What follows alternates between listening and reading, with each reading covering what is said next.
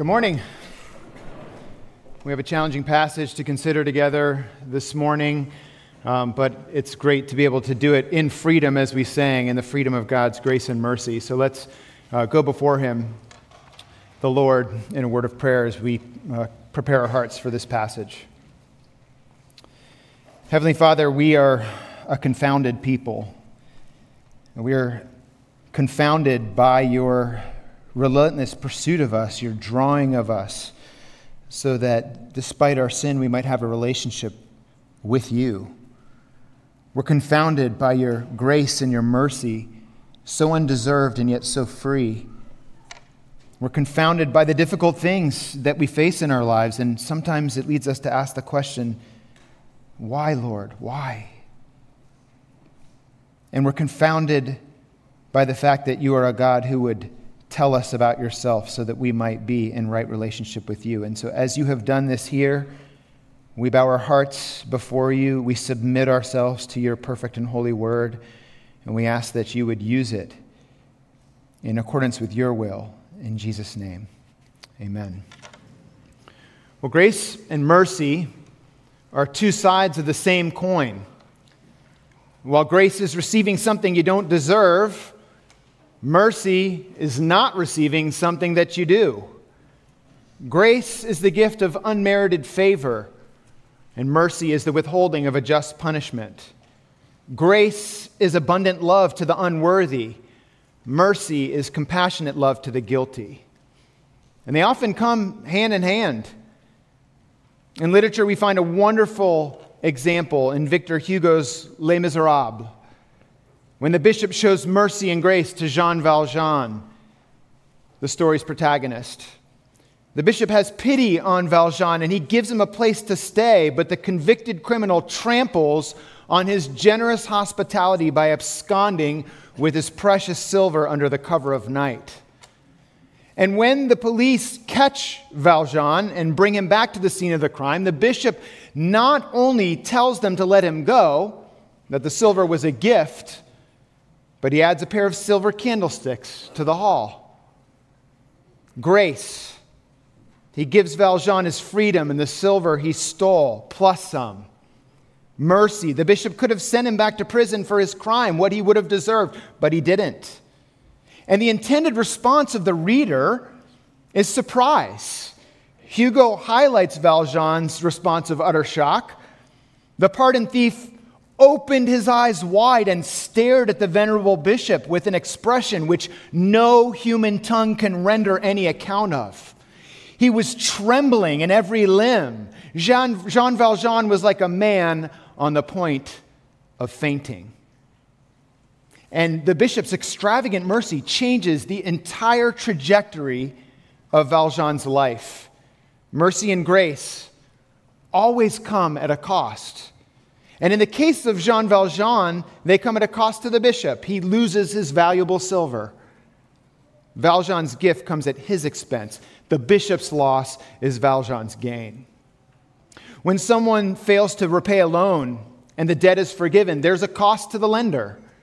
When someone purchases a car without knowing that it's a lemon and needs to pay for hidden repairs, there's a cost to the buyer. But the cost of grace and mercy need not be monetary. When a person forgives someone who has caused immeasurable pain, there's an emotional cost to grace and mercy. It costs something to forgive. It costs something to withhold vengeance. And the greater the debt, the more shocking the mercy. Of course, there's no greater example of grace and mercy than what God has done for us through His gospel.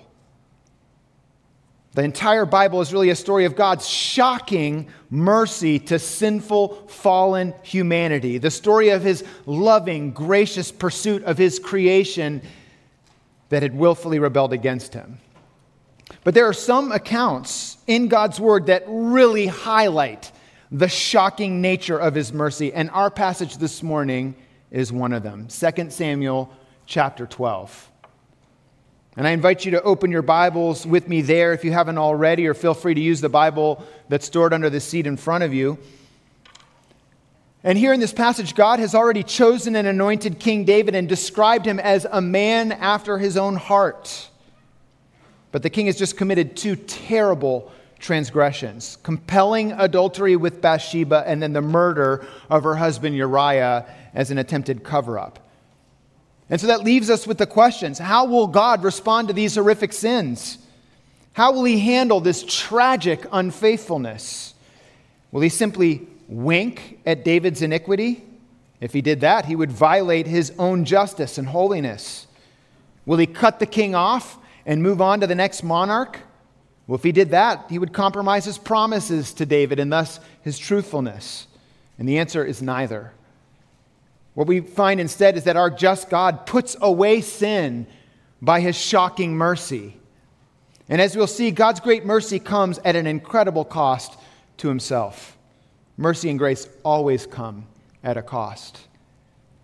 And there are four movements in our passage: Nathan's confrontation, the Lord's consequences for David's sin, David's cry for mercy, and finally David's conquest of the Ammonites.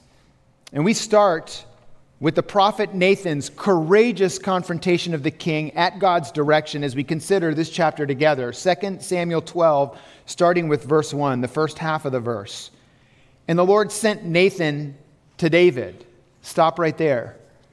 Our only encounter with Nathan, the prophet, up until this point in the biblical narrative, came back in 2 Samuel 7, when David endeavored to build a house for the Lord in the holy city Jerusalem, a temple to replace the traveling tabernacle, a permanent place for the people to worship, a set sanctuary for Israel's sacrifices, and a home for the Ark of the Covenant.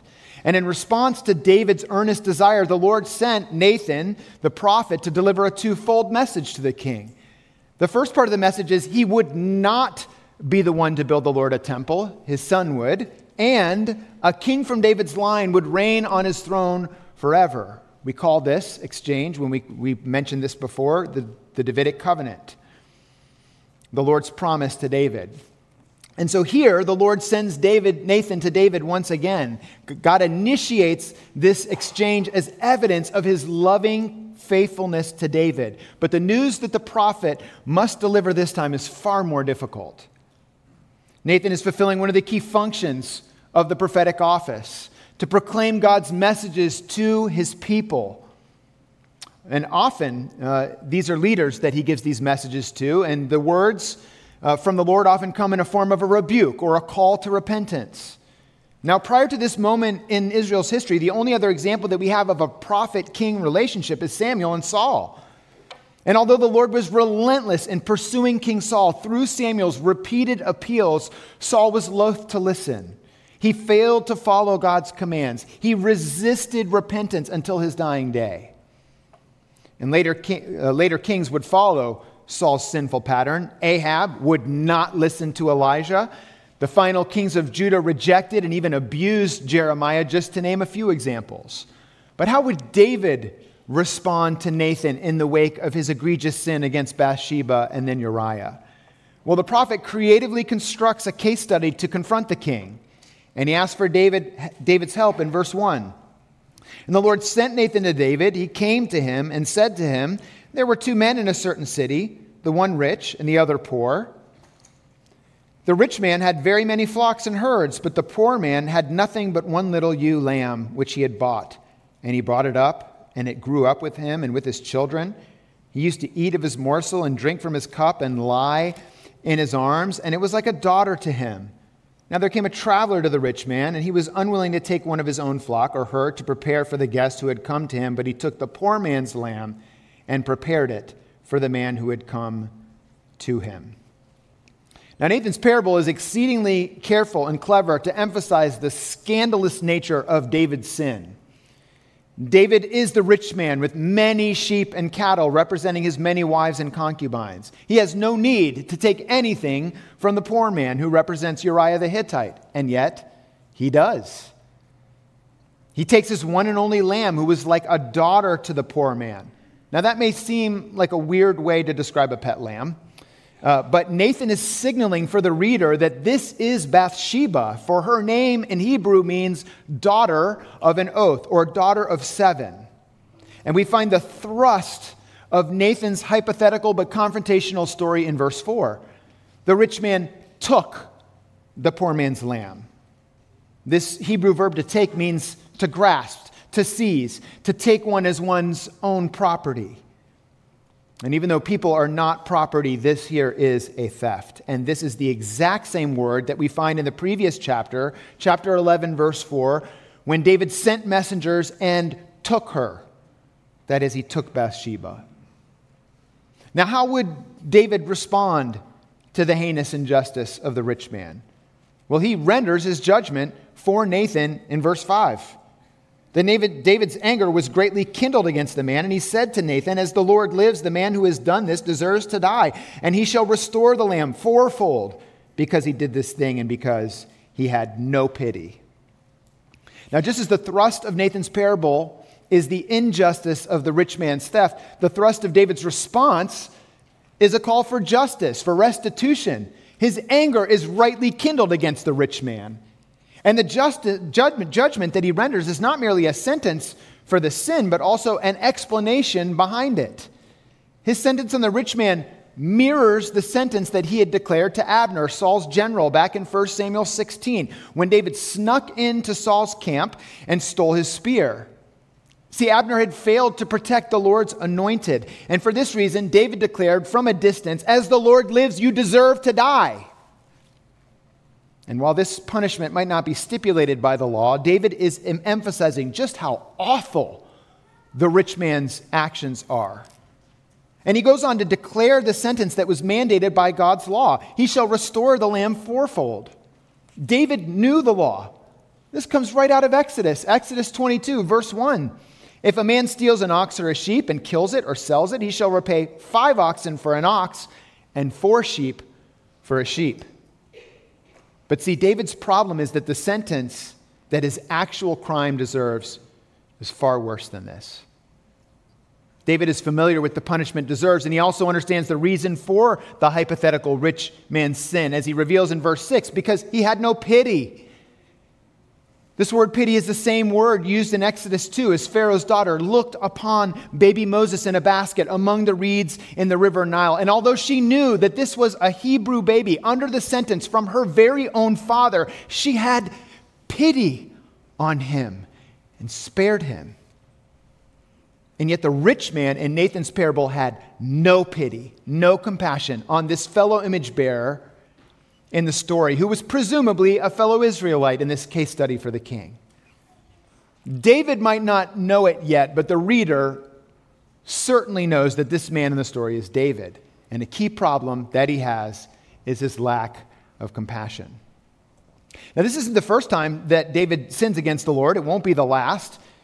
And yet our God is faithful to use his word to confront us in our sin. And he does this because he is compassionate. He does have pity on us. It's because he loves us.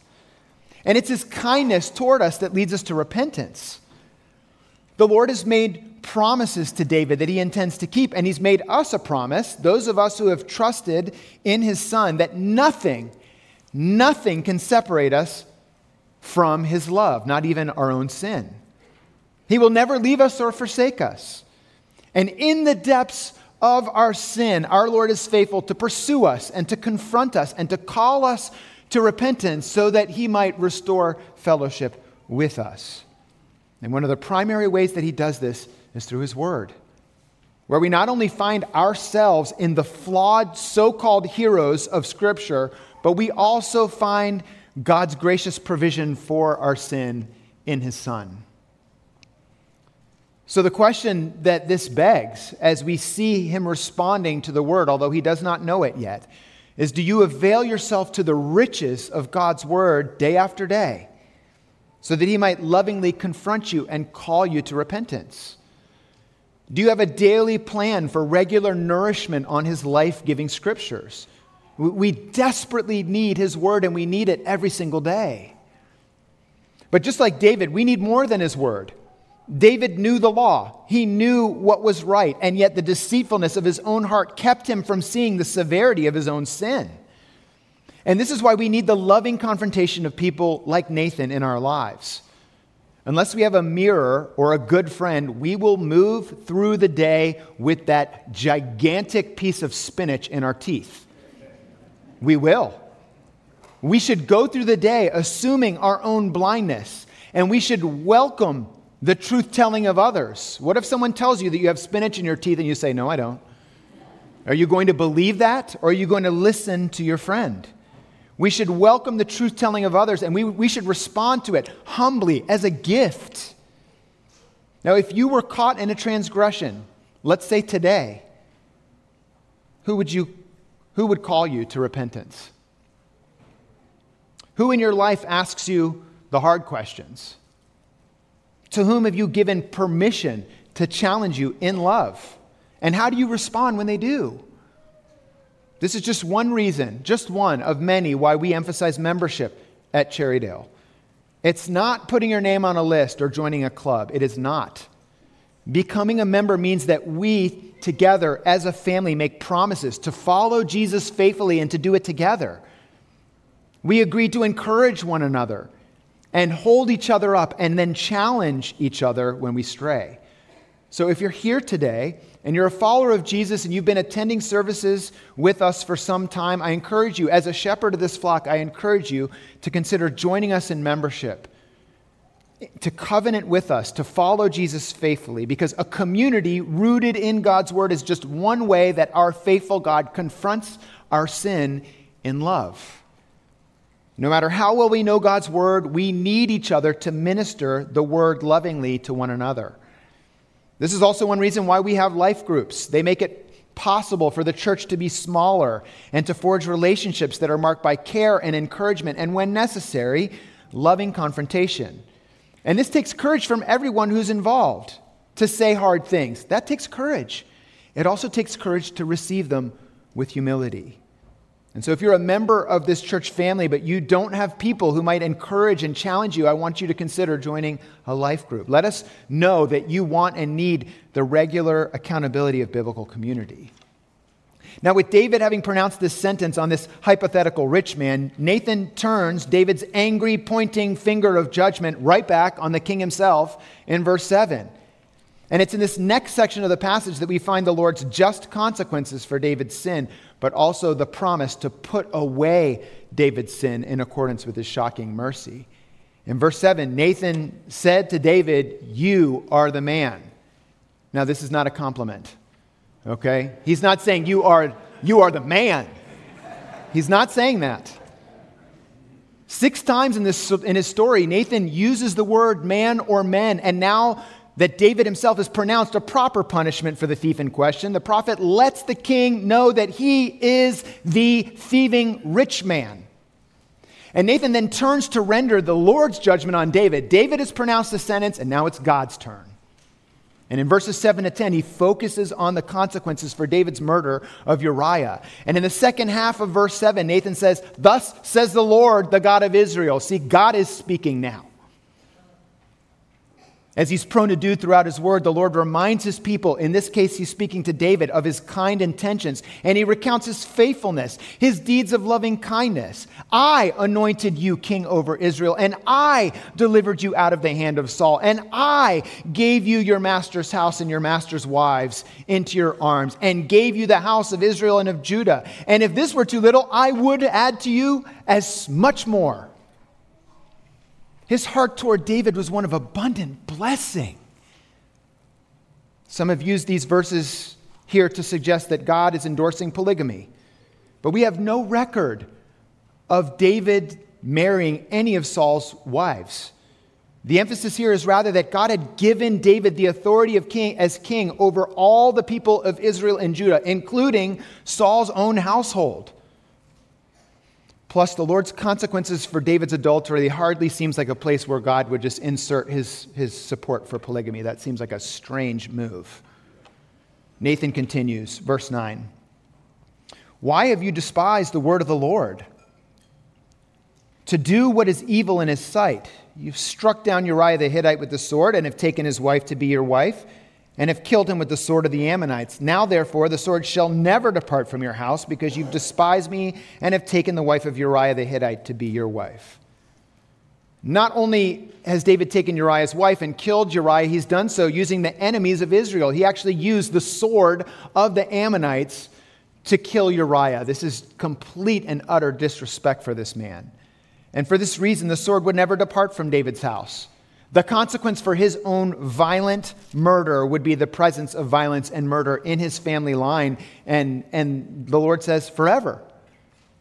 As the story of David's family unfolds in the chapters that follow, we find David's son Absalom murdering his brother Amnon.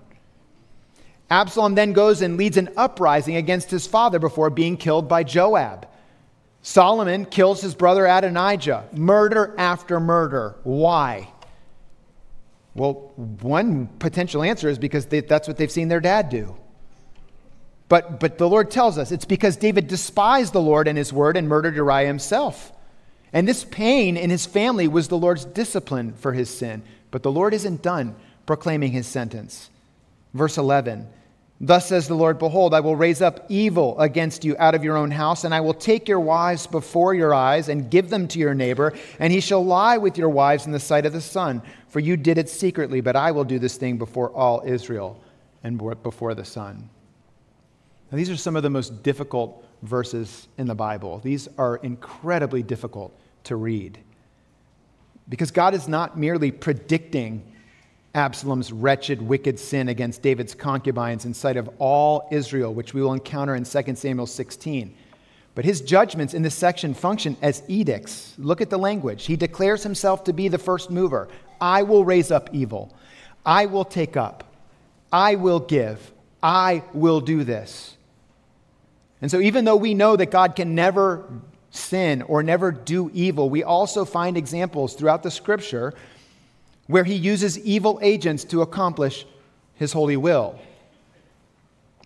And this might make us squirm as we read it. But God has no issue declaring to David his providence in these consequences.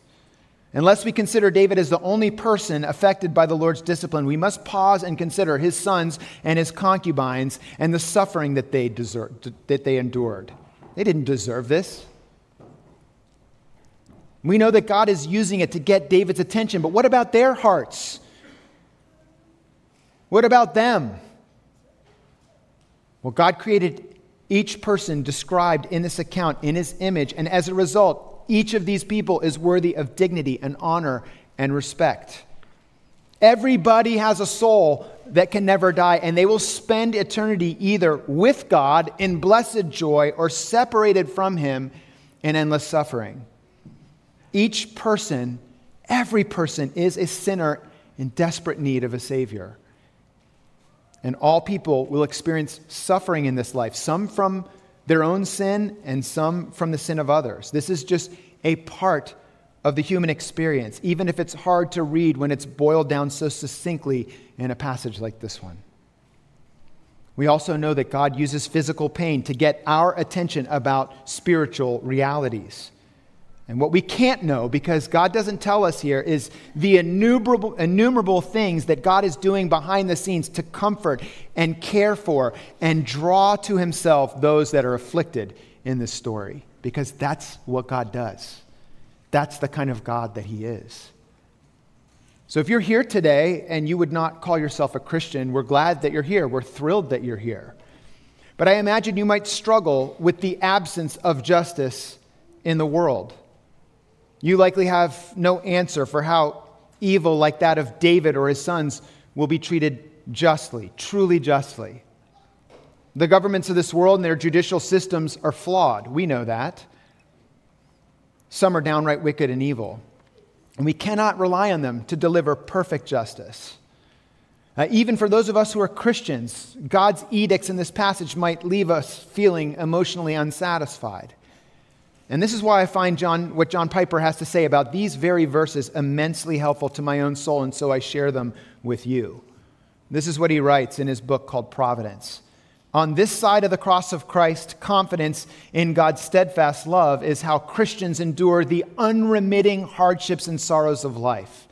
We know that through many tribulations we must enter the kingdom of God. But we do not endure and thrive by thinking that man, Satan, or fate has decisive control over sin and evil in the world or in our lives. Rather, we press on and rejoice by trusting the sovereign God of the universe who proved his love in Jesus Christ, who governs all things, including family desolations like David's. We press on, believing that all God's paths are steadfast love and faithfulness to those who are in Christ Jesus, and by believing that what is impossible with man is possible with God, including the great impossible work of new birth. Our suffering in this life, no matter how painful or severe, is not the final word. Our just God is at work. And in the end, we will agree that what he has done was for good when we see what he wants us to see. Every calamity that we encounter in this world is a call to repentance. Every tragedy entreats us to turn to the only one who can provide a remedy for our sin. We are all sinners. And at the exact same time, we are all sufferers in this broken, sinful world. And so if you're here today and you've not placed your trust, you've not put your confidence in the sovereign God of the universe, the creator of heaven and earth, the one who has demonstrated his unbelievable, amazing love through the death of his own son, I urge you to repent today so that the suffering that you will experience in this world will not be outmatched by the suffering you could experience for eternity. Respond as David does when Nathan pronounces God's sentence in verse 13, and that's with turning to God, with repentance. David said to Nathan, "I've sinned against the Lord." And Nathan said to David, "The Lord also has put away your sin, and you shall not die.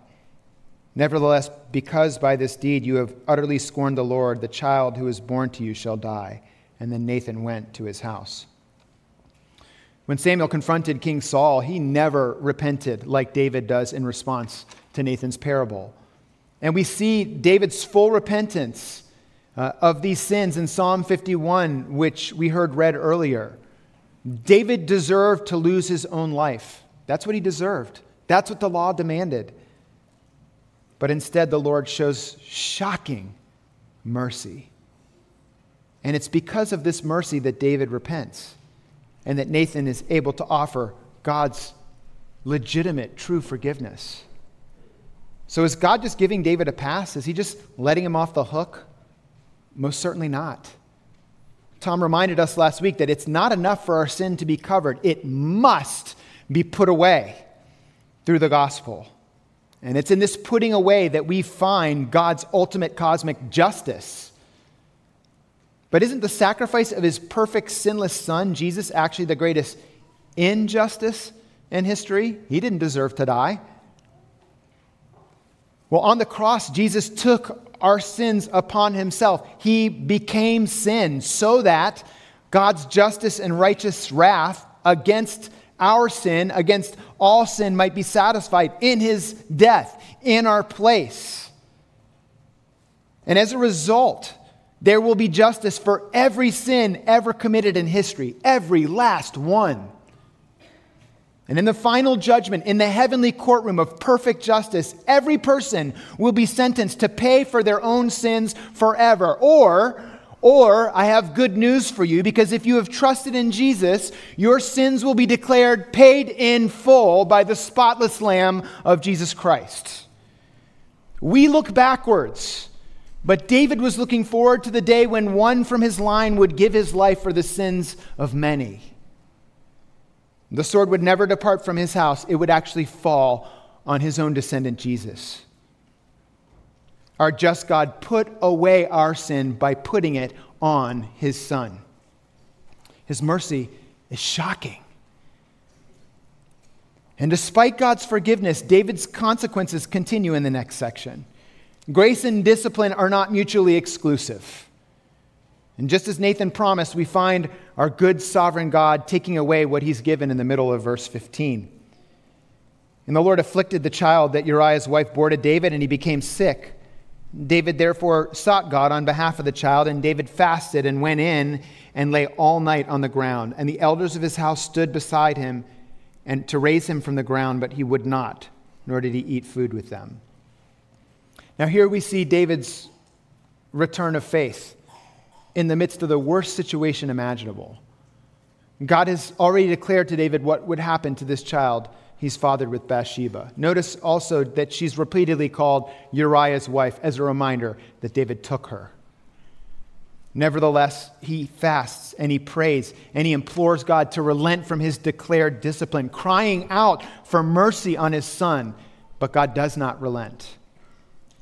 Just as the law demanded fourfold payment for the stolen lamb, in verse 18, God takes the first of David's 4 sons that will die in succession.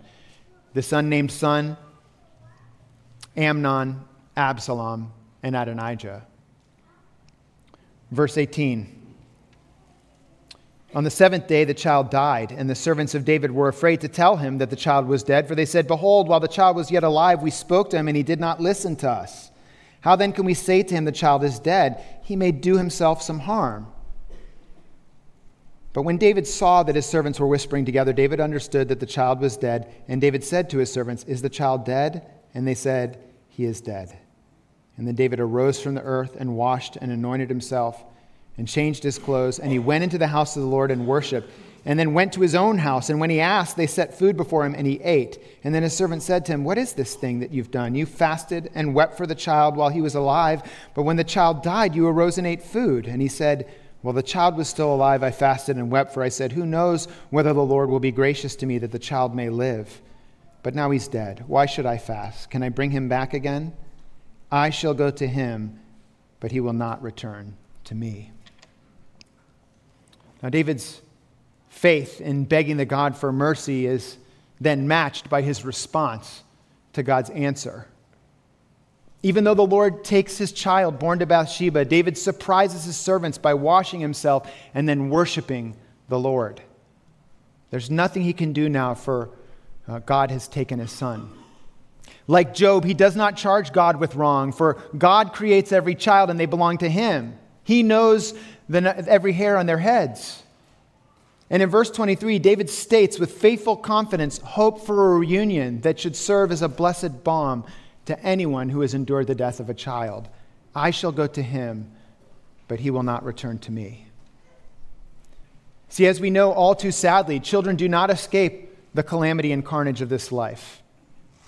The unspeakable suffering and death that mars our sinful human existence in this broken, fallen world. And yet it would seem from this passage and others that there is real hope for infants who die to be spared from condemnation.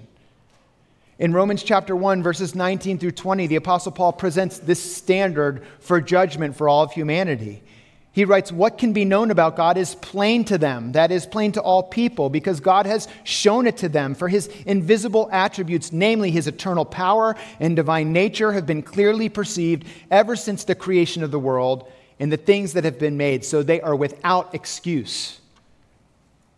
But what about children, like infants, who cannot perceive these things at all? Yes, they're brought forth in iniquity, as David affirms in Psalm 51.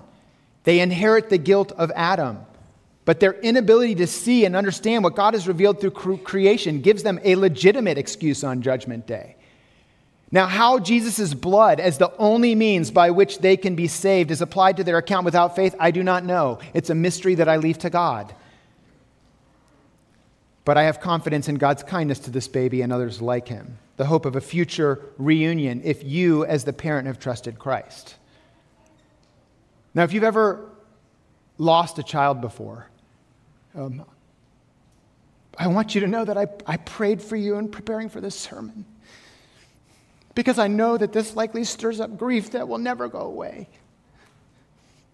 There is a unique wrongness to losing a child, because it falls outside of the expected natural order of the way that we expect things to go.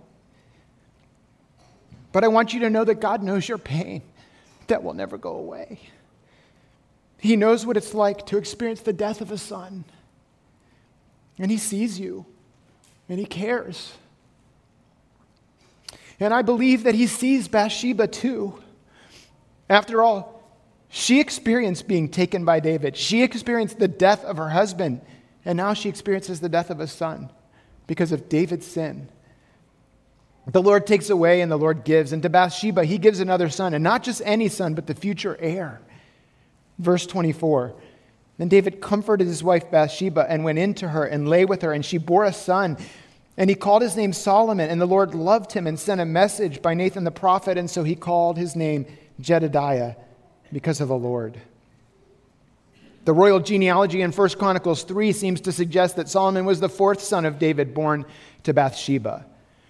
But the focus in on here in Solomon makes sense. Since God loved him and chose him out of all of David's sons, we have 19 recorded to succeed his father on the throne. And not only that, but in Matthew 1, Solomon is listed as a descendant of Joseph, Jesus' legal father. So despite her immense suffering, Bathsheba receives a great honor from God, an important place in the line of the Messiah who would save his people from their sins. God's grace is greater than David's sin, and it's greater than ours. And with this news of Solomon's birth, the author turns our attention back to the battlefield. Verse 26. Now Joab fought against Rabbah of the Ammonites and took the royal city. And Joab sent messengers to David and said, I fought against Rabbah. Moreover, I've taken the city of waters. Now then, gather the rest of the people together and encamp against the city and take it, lest I take the city and it be called by my name. So David gathered all the people together and went to Rabbah and fought against it and took it. And he took the crown of their king from his head. The weight of it was a talent of gold, and in it was a precious stone, and it was placed on David's head. And he brought out the spoil of the city, a very great amount. And he brought out the people who were in it and set them to labor with saws and iron picks and iron axes and made them toil at the brick kilns. And thus he did to all the cities of the Ammonites. And then David and all the people returned to Jerusalem. Now, when this whole ordeal with David's heinous sin began back in chapter 11, he was forsaking his responsibilities as king to lead the people in battle, specifically against the Ammonites in the city of Rabbah. He had left his general Joab to lead the fighting in his stead, and it was his lingering in the palace that got him into trouble and his sin with Bathsheba. And so now David has an opportunity to correct his earlier wrong. We learn that Joab has secured the city, and he basically invites David to swoop in and take credit for the work that he's already done, so that it's not named after him. He's setting the ball on the tee. He's helping the king to get back in the game.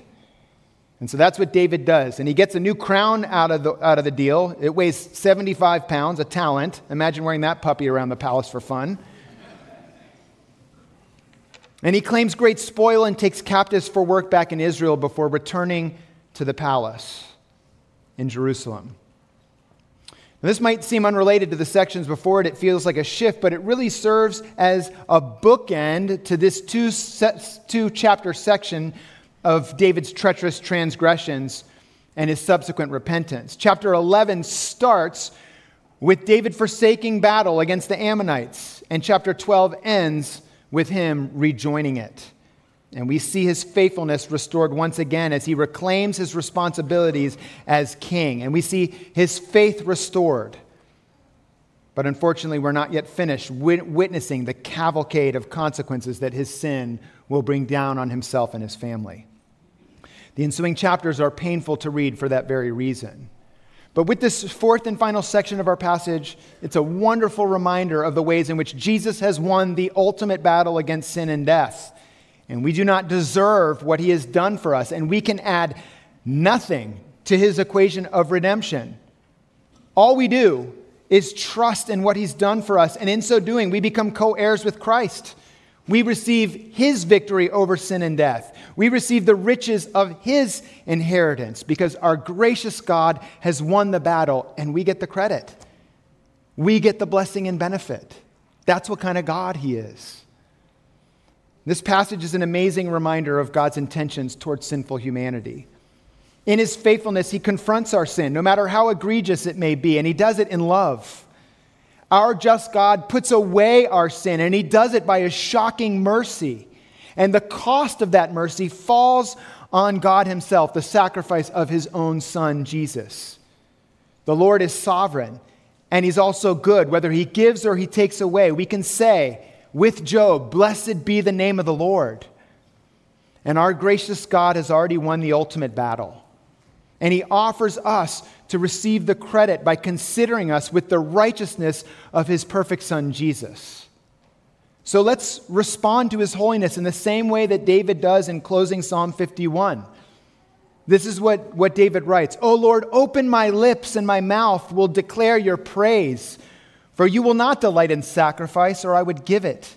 You will not be pleased with a burnt offering. The sacrifices of God are a broken spirit, a broken and contrite heart, O God, you will not despise." So may we respond with the same humble, repentant praise and worship. Let's pray. Father, we do praise you for who you are. And this is a humbling passage. God, I pray that every single one of us would be humbled as we consider the weight of our own sin. And I pray every one of us would respond to your word and your people as we're confronted by it. And I pray every single one of us would be putting our trust and confidence in the only solution that you've provided for our sin, the only means whereby mercy and justice and grace commingle, and that is in the cross of Christ. And I pray that our eyes would be there in our worship and our praise. In Jesus' name we pray. Amen.